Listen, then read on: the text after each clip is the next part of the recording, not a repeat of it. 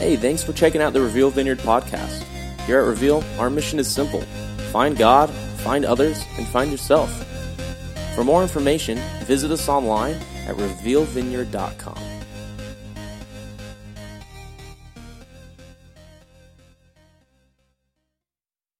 Well, if you weren't with us last week, we resumed a new old series called Jesus, the Greatest Show on Earth, where we have been studying John's Gospel. We're studying the life of Jesus according to the Apostle John, John's Gospel.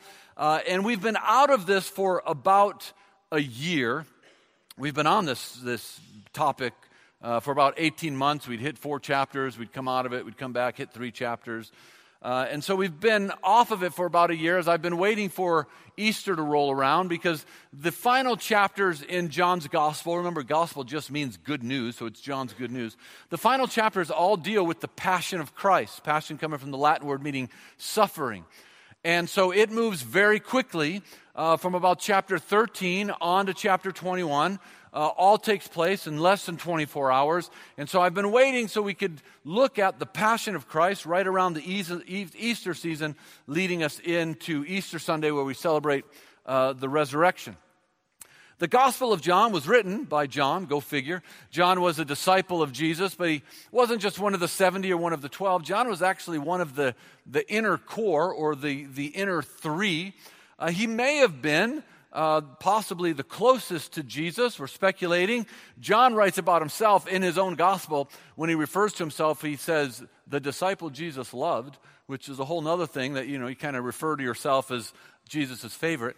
But he also had some inside information. He was the only one at the Last Supper who knew that it was Judas who would betray Jesus.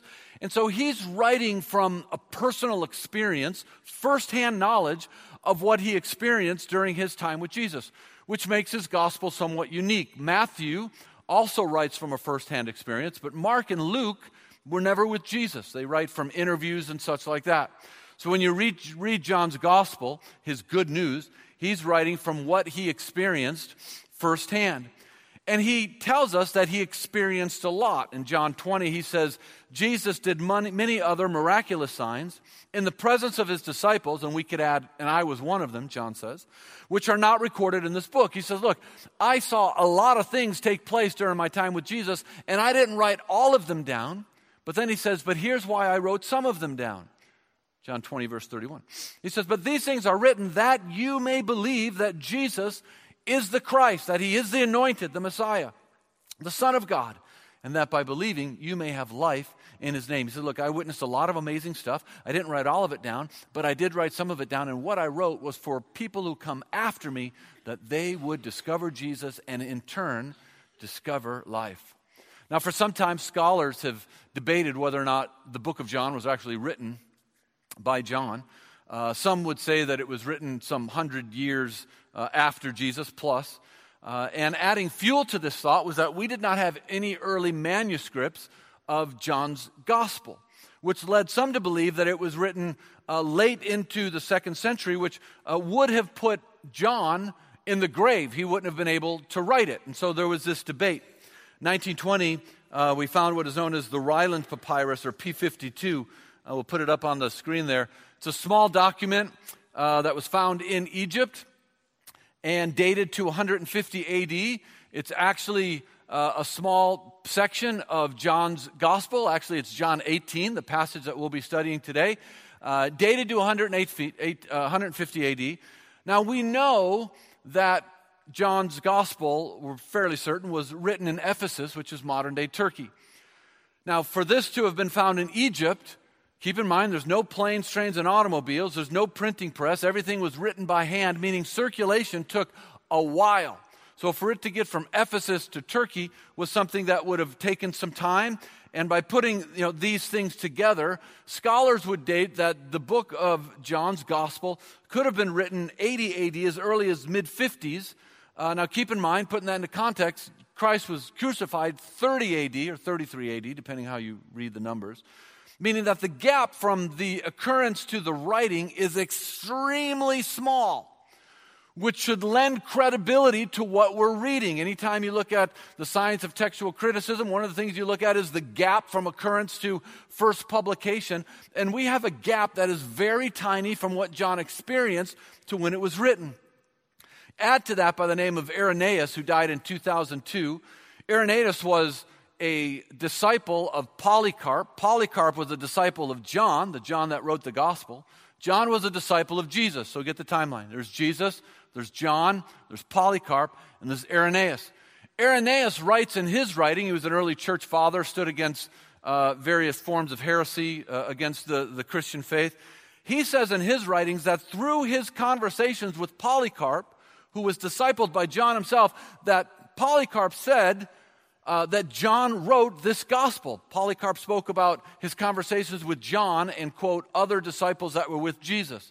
So we have on very good authority a very short time gap. To me, I think is very cool. I can tell by your faces, you don't care. But a very short time gap from the occurrence, Jesus, John, Polycarp, Irenaeus, that what we read was written by the disciple John for the purpose that those who would come after him would find life in Jesus, the Son of God.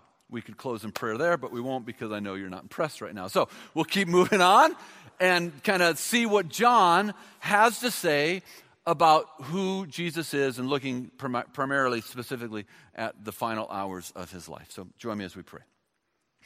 God, I love your word. I love how it instructs us. I love how it paints a picture of who you are and as a good father. And it speaks of your desires for us and your plans for us. Plans of a blessing and plans of goodness to be brought upon us, plans of your presence to be with us even when life turns against us. Your promise is not to remove us from tension and trials, but your promise is to walk with us through those things. And today, would you encourage us, all of us? I pray today that we would sense your love and your goodness and your acceptance of us. For those who feel apart from you, would you step closer to us today? Would you stir in us?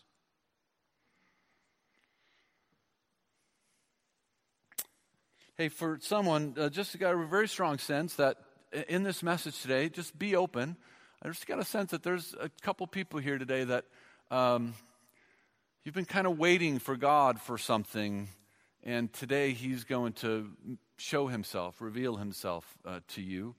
And two people specific I felt, and it doesn't happen all the time, but I felt it very strongly. So God, I pray however you want to do that, and whatever that would look like, that you would show yourself. And especially maybe to those who have been waiting and questioning and have doubts. And today, would you reveal Jesus as the Son of God, as the Anointed One, as the way, the truth, and the life, the Good Shepherd. In Jesus' name, amen. Today we're in John 18. John 18 shines a spotlight on one of the more disliked characters in the Bible. He was a schemer, a conniver, who thought that he could get Jesus to do his bidding. And when he realized that Jesus could not be manipulated, he bailed and he went his own way. Our character in John 18 is Judas Iscariot. He was one of the 12 disciples who is most famously known for betraying Jesus for 30 pieces of silver. Judas was a betrayer, a pretender. He portrayed a persona to get what he wanted. He lived by the motto, "What's in it for me?" And lived to advance his own agenda. Now, we don't know a lot about Judas, but what we can gather is that his proximity to Jesus was about personal gain. He was looking for what he could acquire, what would be in it for him. Now, whether that personal gain was always there or whether he slid into that midway through his time with Jesus, we're unsure. There's debates on that. But we know through what we gather through Scripture that his proximity to Jesus, at least at some point, was really about what's in it for him. Now, before we're too hard on Judas, let me remind us that we all kind of have a little Judas in all of us. Meaning that we've all tried to get God to do our bidding. We've all gone to God and tried Him to get to act in a way that was beneficial to my cause. There's something in us that wants to leverage God and His power for our benefit. And we've all tried to make deals with God. And God, if you only get me out of this, I will never miss church again. I promise you. Oh God, if only you would, I will never swear again. At least the really bad ones. I will stop. We've all done it. I was younger and I prayed, God, if you would only make her my girlfriend, I will enter the priesthood. Which didn't make sense, but I was stupid, priests and women. But anyways, so we all have tried to present God with some solution that works in our favor. We've all tried to manipulate God in some way. Second, Jesus was a means to an end at some point for all of the disciples who didn't fully get who He was and what He was about, especially early on. Matthew's gospel tells us of a rich young ruler who comes to Jesus and he asks, what must I do to inherit eternal life? And Jesus says, to obey all the commands, which he replies, I've done that, which, he hadn't. And so Jesus says, well, I'm going to hit you a little closer to home. And he says, then go and sell all of your possessions, give it to the poor, and then come and follow me. And this rich young man went away rejected and disheartened because he had much to lose. Jesus goes on and tells his disciples that those who have much find it hard to surrender because they have so much to forfeit. And as they continue the conversation, Peter speaks up and he asks Jesus in Matthew 19, he said, we have left everything to follow you. In other words, he's saying, look, we've forsaken our business, our fishing nets, boats, homes, we're all in. And then he says, what then will there be for us? Peter's asking, look, we've done everything that you've commanded. What's in it for me? What's in it for us? What is the benefit coming back to us? So as we read about Judas, I want us to try to pick out how his story can apply to us. And remember that there has been at times a little Judas in all of us. Judas had Old Testament expectations, which most of the disciples had. That means that they lived as their fathers did and as their fathers' fathers did, with the anticipation that God would establish His kingdom by sending a Messiah, a Redeemer, an anointed one, to free Israel. Hope in that kingdom and the role the Messiah would play in that kingdom varied somewhat among the various subgroups in Judaism. Some believed that the Messiah would be a warrior that would gather an army to throw off Roman occupation. Some believe that the Messiah, the Essenes, for example, who is where in the Qumran region where we found the Dead Sea Scrolls, if you've heard of that, they believe that not only would the Messiah be a warrior, but that he would also bring reform to the temple.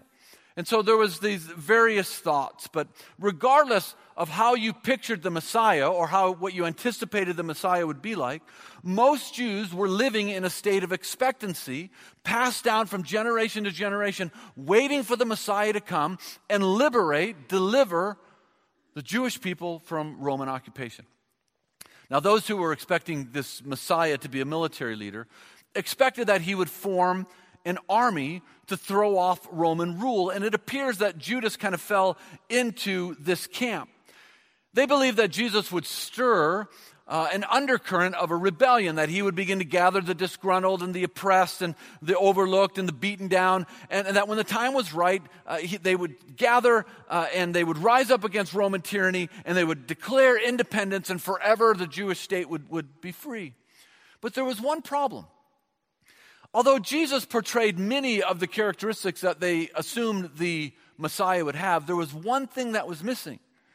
He didn't hate the Romans.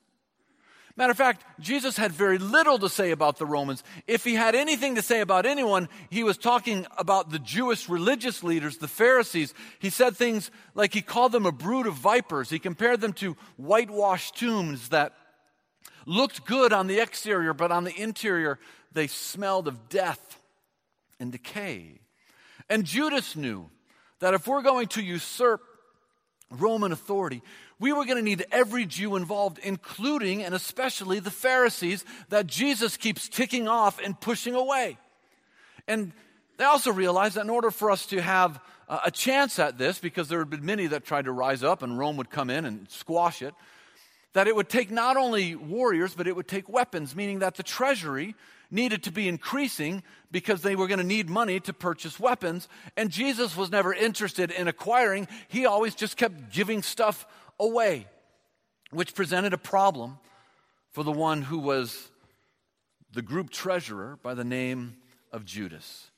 We see his frustration in Matthew 26 during a moment of extreme generosity that kind of pushed him over the edge. Now, we're going to read John 18, but I'm trying to give us a backstory that'll push us into John 18. Gives us a glimpse into the life of Judas. Our story today takes place in Bethany. We've got a little map there to show you, just so I'd like you to have an idea of where we're at. It's outside of Jerusalem, and Bethany's kind of this podunk, so this little place. Not a lot happens there. And we're 6 days before the Passover, so everything that we talked about yesterday, the Last Supper, Jesus leaving the city gates with them, heading to the garden. We're 6 days prior to that. And Matthew records events that served as a tipping point, pushing Judas over the edge. Matthew 26. While Jesus was in Bethany in the home of Simon the leper. Now, Matthew writes Simon the leper as if it should mean something to us. It doesn't mean anything to us. But it must have meant something to the early readers. It's like, you remember Simon the leper? And they'd have been like, yeah, I remember. I heard about him, and my father told me about him. I remember. And hey, just thank goodness we no longer refer to ourselves by our infirmities. How you doing? I'm Marty the asthmatic. I'm James the diabetic. It's good to meet you, right? Thank goodness. I'm Bruce, the irritable bowel syndrome. Thank goodness we don't, right? Thank goodness all that's over. So, verse 7. A woman came to him with an alabaster jar full of very expensive perfume, which she poured on his head while he was reclining at the table. Now, break this down. They're not sitting at the table. They're reclining. It's the custom of the day. So pillows around.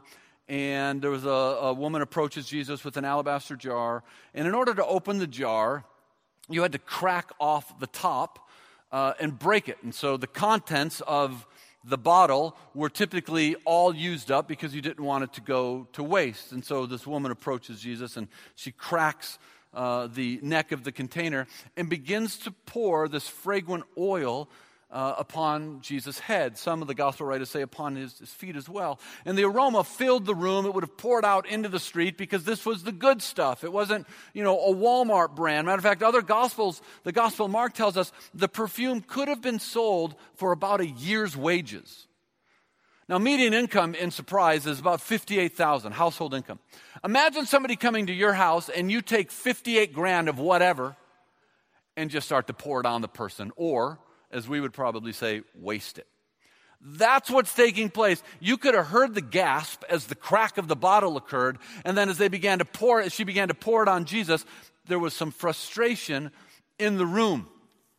And this is kind of leading us into a conflict situation. Look at verse 8. When the disciples saw this, they were indignant. Why this waste, they asked. This perfume could have been sold at a high price, a year's wage actually, and the money given to the poor. Now, Matthew tells us it was the disciples who were indignant. One of the other gospel writers just say there were people in the room who were indignant, but John tells us something. John tells us it may have been, the disciples may have been thinking it, but he said there was one disciple that was stirring the pot. And John tells us it was actually Judas. Go to that passage in John there, will you? He's speaking of Judas. John says he said this not because he cared about the poor, but because he was a thief. And having charge of the money bag, he used to help himself to what was put in it. John's like, look, I'm not playing around. Some of the other guys are afraid to call him out. Remember, this is written after the betrayal. And John, looking back, says, I don't like that guy. That's my interpretation, right? This guy betrayed Jesus, and as he's writing, he's like, I'm going to call out the one who was stirring the pot. And it was this cat Judas who was skimming off the top. Now, this is going to be important to know in just a little bit. Verse 10. Aware of this, Jesus said to them, we're back in Matthew, why are you bothering this woman? In other words, he's saying, look, this is hers. She can do with it as she pleases. Why are you even worrying about it? And then he says, she's done a beautiful thing to me. Look at verse 11. The poor, he says, you will always have with you, but you will not always have me. When she poured this perfume on my body, she did it to prepare me for a burial. Now, if breaking the alabaster jar wasn't enough, if pouring a year's wages over the head of Jesus wasn't enough, out of left field, Jesus begins to talk about this burial. In order to have a burial, there needed to be a death. Now imagine hearing this as the disciples in that room. They'd be thinking, you can't die because you're the Redeemer. You're the Messiah. We've waited for you for generations, and we've placed all of our hope and our future on your shoulders. And if you die, here was the big question, what happens to us? Verse 13, Jesus says, truly I tell you, wherever this gospel is preached throughout the world, what she has done will also be told in memory of her. And we read through that passage, but it's interesting. If you would have heard that for the first time, you would have been like, what, gospel preached throughout the world? What are you talking about? We're in Bethany. This is a small little gathering. It's Simon the leper's home. Keyword being leper. Probably hasn't had many people over. No one's going to be talking about this tomorrow, let alone throughout the world in the future. And yet Jesus, as he predicted, here we are 2,000 years later talking about this woman and what she did. Now notice what happens next. This was all too much for Judas. I was thinking, you let a year's wages go down the drain, and if this is what you're about, if you're not concerned what I'm concerned about, if I can't get you to do my bidding, then I'm out. Verse 14. Then one of the 12, the one called Judas Iscariot, now Matthew calls him out here, went to the chief priest. So Judas ducks out of the party. We don't know what excuse he gave, but he goes to the chief priest, verse 15, and asked, what are you willing to give me if I deliver him over to you? Now, why go to the religious leaders? Because they had enough of Jesus and they were looking to seize him, but could never go to that extent because there were always crowds around him and he didn't want to incite a riot. And so Judas goes to them and says, I could deliver Jesus to you if the price is right. Now, we don't know why he took this step. Maybe he was frustrated at what he saw at the party. Maybe he was fed up with the teachings of Jesus that told him to turn the other cheek and to love even when you were hated. Maybe he wanted the revolution against Rome and Jesus wasn't going that way. Maybe the money had run out and this was his last gasp effort, ditch effort to kind of benefit. And maybe he thought he could force Jesus' hand by, if he was arrested, he would step out of the role of a rabbi and into the role of a warrior. Maybe it was revenge. Maybe he thought the last 3 years was a waste and I'm getting something out of this. And so they counted out, look at the next verse, counted out 30 pieces of silver. From then on, Judas watched for an opportunity to hand him over. Judas spends the next 6 days, remember we're 6 days out from the Last Supper, from the arrest. He spends the next 6 days looking for his opportunity, carefully plotting his next step with care and precision. And he waits for a moment of solitude. Now, we jump ahead 6 days. We're back in the book of John. We're going to be in 13. We're getting to John 18, I promise you. In John 13, it's the Last Supper, right? At some point, Judas rejoins the group. They're gathered together in the upper room for one last meal. Jesus takes off his rabbinical robe, he puts on a towel, and he kneels down and he begins to wash the disciples' feet as a way of saying, this is what leadership looks like in the kingdom. You're to serve. Now imagine if you're Judas and Jesus comes to you and begins to wash your feet. Hey, you ever have a hard time looking somebody in the eye? This would have been one of those moments. Look what Jesus says, John 13:10. Those who have had a bath need only to wash their feet. Peter was like, you're not washing my feet. And Jesus said, if I don't wash your feet, you'll have no part of me. And Peter's like, then just don't wash my feet, wash my whole body. And Jesus says, those who have had a bath need only to wash their feet. Their whole body is clean. He says, Peter, you are clean, though not every one of you. He's hinting that something's going on in this group of 12. And at some point, now we're speculating here, at some point we know that they go to the garden. There had to be conversation about this because Judas knows where they're going. So somebody says, let's go to the garden. Maybe it was Jesus. Maybe it was another disciple. Because Judas knows where they're going. It was late. It's 12 o'clock, someplace, midnight. The people will be gone. It would be a place secluded. And Judas had one problem. He was in a room with 12 other men. How does he get out of that room to go tell the Pharisees that Jesus is going to be in the garden in just a short period of time? And Jesus says this in verse 21. After saying these things, Jesus was troubled in his spirit and testified, truly, truly, I say to you, one of you will betray me. And then he leans in to Judas and he says, Judas, what you're about to do it quickly. Now, Judas had to think, my cover's been blown. What made me think that I could actually pull this over on Jesus? And Jesus whispers to him, what you're about to do, do it quickly. My cover's blown. Judas had to think, I'm dying in this room. You know, Peter's been carrying that stupid sword for 3 years waiting to use it. He's going to bring it against me. And yet Jesus leans in and says, what you're about to do, do quickly. In other words, Jesus was saying, not only do I know what you're about to do, but I will not stop you. And you do as you feel is best. Judas excuses himself, and the other disciples, except John knows, and so you can read that on your own. The other disciples think Judas is leaving to purchase supplies for the feast, but he's going to get the Pharisees and the guards to meet them at the garden. Notice what Jesus says after Judas leaves. He says, when he had gone out, Jesus said, now the Son of Man is glorified. So Judas leaves. The Son of Man is glorified, and God is glorified in him. Jesus is basically saying, look, everything's coming together. Nothing surprises me. Nothing's going to catch him off guard. He knows exactly what's going to happen. And the reason he's going to go through his passion, his suffering, is because of you. And because of me. It was the purchase back of that which was valuable to God, his creation, us. Now we go into John 18. Keep in mind, put up that image there. Just keep in mind the upper room was that lower red circle. It was in the upper city.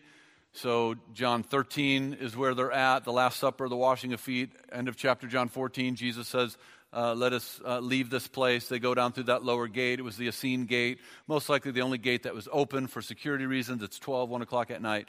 They're walking and heading up through Kidron Valley, through the Mount of Olives, eventually to that upper red circle into the garden. Verse 18. When Jesus had spoke these words, he went out with his disciples across the brook Kidron, where there was a garden, which he and his disciples entered. Now Judas, who betrayed him, also knew the place, for Jesus often met there with his disciples. So Judas, having procured a band of soldiers and some officers from the chief priests and Pharisees, went there with lanterns and torches and weapons. Then Jesus, knowing all that would happen to him, came forward and said to them, whom do you seek? And they said to him, Jesus of Nazareth. And Jesus said, I am he. Judas, who betrayed him, was standing with him. Notice this next part. When Jesus said to them, I am he, they drew back and fell to the ground. Look, man, that would be something pretty cool to see. When I get to heaven, I'll be first in line at that red box because I want to see Jesus just saying, yeah, I'm he, and bam, everybody hits the ground. And so he asked them again, who do you seek? And they said, Jesus of Nazareth. He answered again. He said, I told you I am he. So if you seek me, let these men go. This was to fulfill the word that he'd spoken, that of those whom you gave me, I have lost not one of them, not one. Simon Peter, having a sword, drew it out. Now, the other gospel writers say that some of the disciples asked, should we take out our swords and begin, a battle? But Peter's like, I don't even ask questions. I draw first and figure it out later. And he swipes at the guy, and he takes off his right ear. John gives us the name of the high priest's servant, Malchus. And so Jesus said, put your sword into its sheath. Shall I not drink the cup that the Father has given me? Now, other gospel writers tell us that Judas betrayed him with a kiss, and Jesus said, you betrayed me with the most intimate act, one of the most intimate acts between people. Now, we don't know for sure what Judas thought would happen. Maybe he thought Jesus would be arrested and that he'd be brought before Caiaphas, who was the high priest. Maybe he thought that Caiaphas would throw him in jail for a little bit. Maybe thought that they would exile him. Maybe they thought he could force Jesus into stepping into this role of a warrior when things get stirred up. But based upon his actions, we can be pretty sure that Judas did not think this was going to go the way of death. Judas discovers that Caiaphas takes Jesus to Pilate. Pilate was a Roman governor, a Roman official. Caiaphas is a high priest of the Jews. The Jews were allowed to put any punishment on another Jewish person without Roman permission, except for one, execution. And so Judas was smart enough to know that when Jesus was brought by Caiaphas to Pilate, it was for one reason. They needed Roman approval to put Jesus to death. Look at what Matthew 27 says. When Judas, who had betrayed him, saw that Jesus was condemned, and then to realize Jesus wasn't even putting up a fight, right? Saw that Jesus was condemned, he was seized with remorse, and he turned in his 30 pieces of silver to the chief priest and the elders. Jump down, I know I'm off my notes there, guys, but jump down to that next verse. Notice what he says. He goes to them and said, listen, man, I have sinned, he said, for I have betrayed innocent blood. Notice the response. They said, what is that to us? They replied. That's your responsibility. So Judas threw the money into the temple and left. Then he went away and hanged himself. Try to put some application to his story. What was once of extraordinary value, 1 minute, 30 pieces of silver, was worth absolutely nothing the next.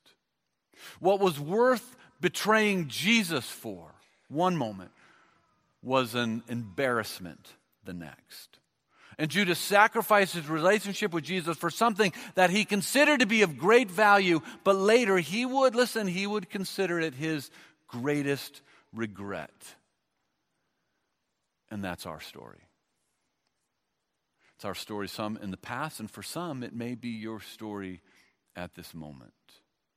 That we've all turned from Jesus for something that we considered to be of great value, of great pleasure, of great benefit, and we kind of denied Jesus, turned from him for that which we considered to be of great importance, only later to realize it's lost its value. And the things that I have my greatest regret over, and I would bet the things that you have your greatest regret over, are those things that you thought were too important that you had to have, or those things that you thought were too important and you had to keep, and you clutched onto them, and I clutched onto them, and I fought, and I got what I thought I wanted, and that which I thought was of great value turns out now to be my greatest regret. And typically, it's something that is no longer even in my life. But at one time, I was willing to sell Jesus out for that thing that I thought was that valuable. Judas' greatest regret was 30 pieces of silver that he gained. One moment it seemed worth it. Ultimately, it turned into the moment of his greatest remorse. Jesus once said, what does it profit a man if he'd gained the whole world but he forfeits his soul? And Judas gained 30 pieces of silver, 30 pieces of the world in silver, and yet he lost his soul. We have the band come up to close as we're going to take communion. At some point, all of us are tempted to trade our relationship with Jesus for something or somebody that we just have to have. Maybe like Judas, you realize that thing that you thought was that valuable. Maybe you've already seen it's not that valuable. Maybe you're in the throes of it. Now maybe that's your season of life right now, that there's something that you feel, that pleasure, whatever it might be, that is too valuable, you have to have it. And one day, hear me, it may just turn out to be your greatest regret. And we spend our lives giving ourselves to those things which ultimately undermine our own happiness, our own joy, and God's story, God's plan for us, for something that typically is something that we don't even have in the end anyways. Every day it loses its value. And here's the thing about God.